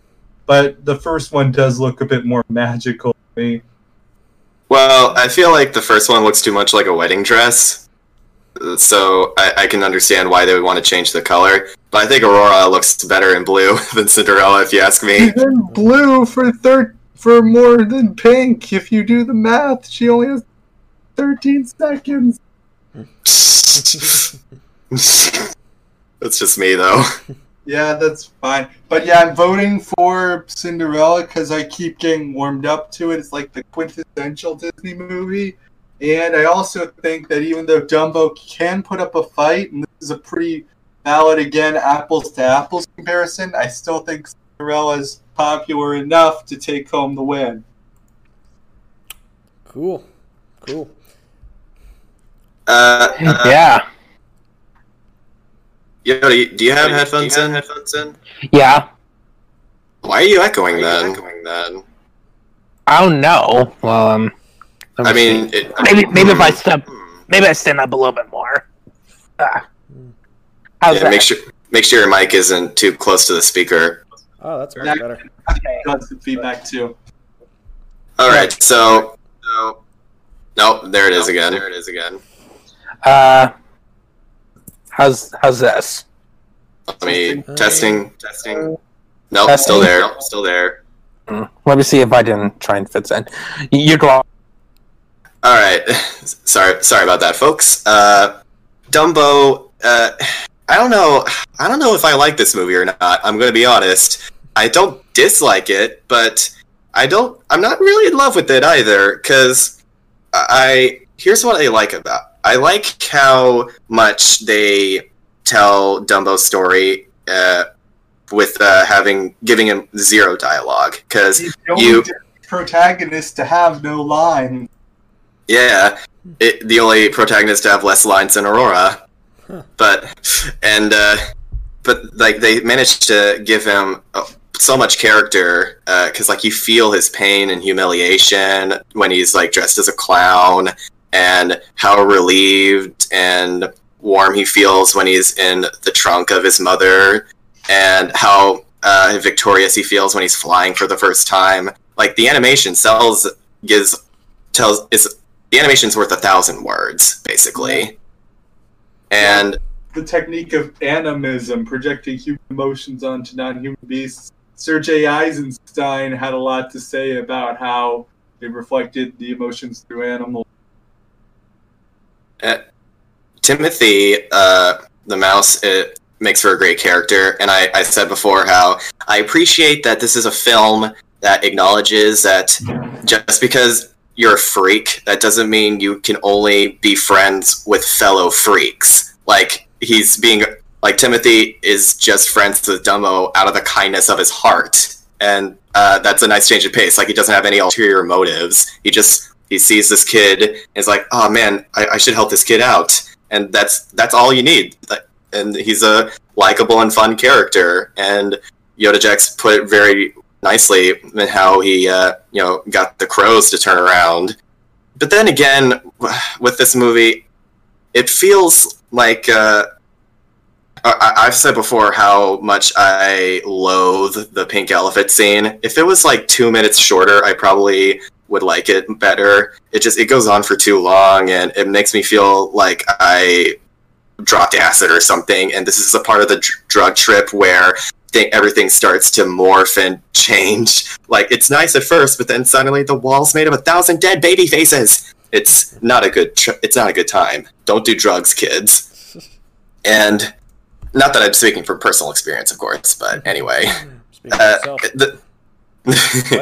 And I feel like this film kind of, the ending is super abrupt. Like, once he starts flying, all of his problems are solved, and like it immediately ends. And like, I don't know, I feel like it feels like if in Ratatouille, like once Remy like cooks his first meal, if the movie just ended there, like that, because like there's more story to tell. But no, he made his first meal. That's all you need to know. So, and this film has the same problem as Rudolph the Red-Nosed Reindeer for me, where it's like it's okay to have a. Yeah, it's okay to have a deformity as long as other people can make use of it. So, I'm not a big fan of that implication.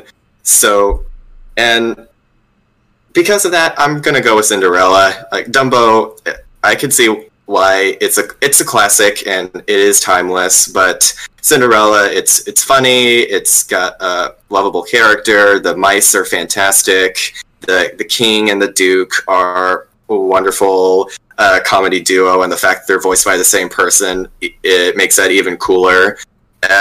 The Lady Tremaine is one of the most despisable villains in Disney history, and I love that.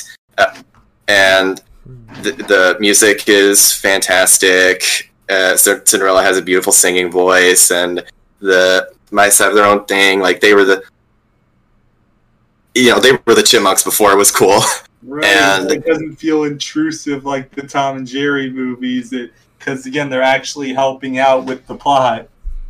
Yeah, Tom and Jerry, they're just like, oh. No, technically, Chip and Dale were kind of the chipmunks before they were cool. Oh, well, I mean, did they sing? Did they sing though? Yes. A couple times, actually. Wait a minute. I'm only echoing. I'm the only one echoing on you. Really? Oh no, never mind. But Chip and Dale sang a couple times. Like I remember that they sang in their Christmas shorts. Oh, okay. Okay, please mute. Yeah, thanks. Sorry. And what was I saying? Oh, so train of thought. Talking about the mice. Yeah. And the Bibbidi Bobbidi Boo song is still one of the best scenes in Disney history. Just it's also got a great sense of humor too, because it's like she's so focused on all the big things that she completely forgets about Cinderella's dress, and she's like, so about my dress, and she's like, oh yes, what you have is fine. Oh my goodness!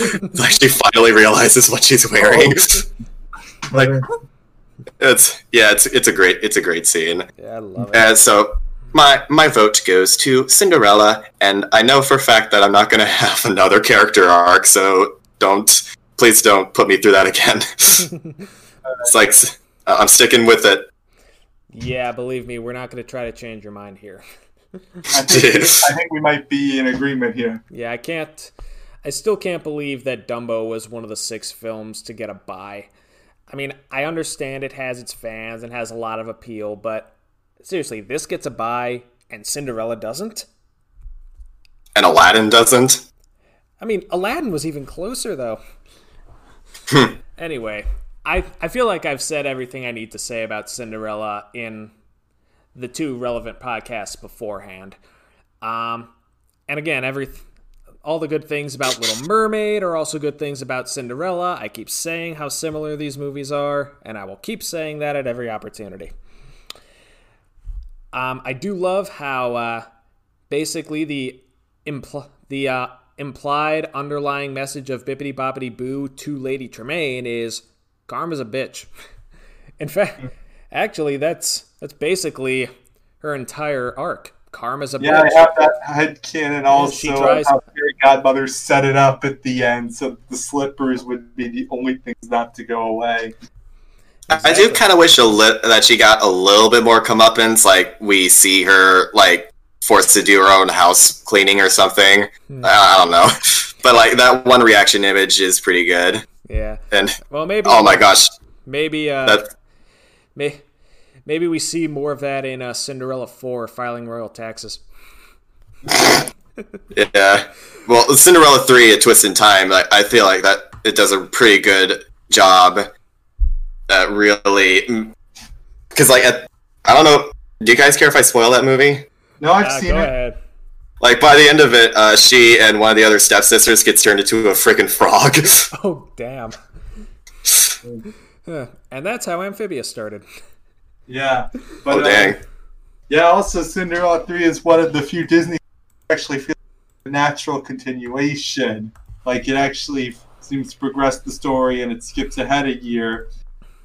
I seriously need to see this movie.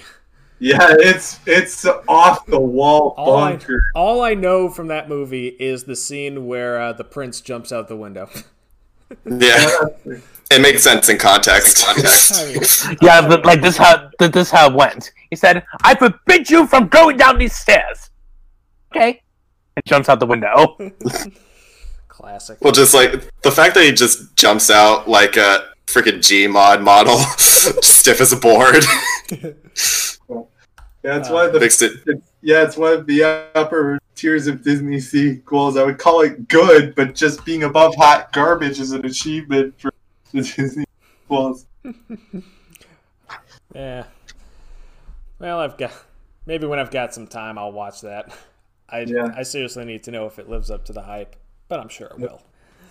Tress MacNeille is one of the stepsisters, and she's great. I don't know who that is. Sorry. She's Dot Warner from Animaniacs. Oh, okay. And she's also like half the female characters on The Simpsons. I'm surprised and a little disappointed that Tress didn't become a household name like Dan Castellaneta or the other Simpsons. She also was the old lady that taught Katara how to bloodbend, so she's got range. Her Dang. name is Hama. Well, now I have to see this. And she was also in Amphibia in that one episode where like wants to like prove to Marcy that she's not like that she can be just as smart as she is. She's that old newt that Amp comes across. Oh. The one at That the old end. newt that like yeah. Dude, Cinderella's voiced by freaking Samus Aran in the sequel. Jennifer Hale, yep. And in Ralph Breaks the Internet. Dang. All right, so yeah, Cinderella easily gets my vote. One of my all-time favorites. Dumbo's, it's all right. Pink Elephant Scene didn't do it as much, but I think I'm speaking as experience from someone who has been drunk before. It's not that trippy. No, in fact, I heard a lot of people who are more likely to say snakes or rats than pink elephants. Maybe it was because of the fact that Dumbo was a kid and Timothy was a really tiny mouse, and they basically drank their body weight in alcohol. That's probably it. And it was also probably moonshine, the strong stuff. That'll do it. Disney promoting alcoholism since 1941. Well, I don't know if they're really promoting it in that scene. They make alcoholism pretty terrifying. You got a point there. But yeah, my vote goes to Cinderella, which I also think is going to win. It just has more of that universal appeal. And yeah, that covers it. This was a lot of fun. It's great to be back after the 3-week hiatus. Always fun talking to you guys. Get better from here. Yeah, it was. I have missed this. Yeah. But I haven't missed the echoing. Yeah. Eggs in space. Oh, that's trippy.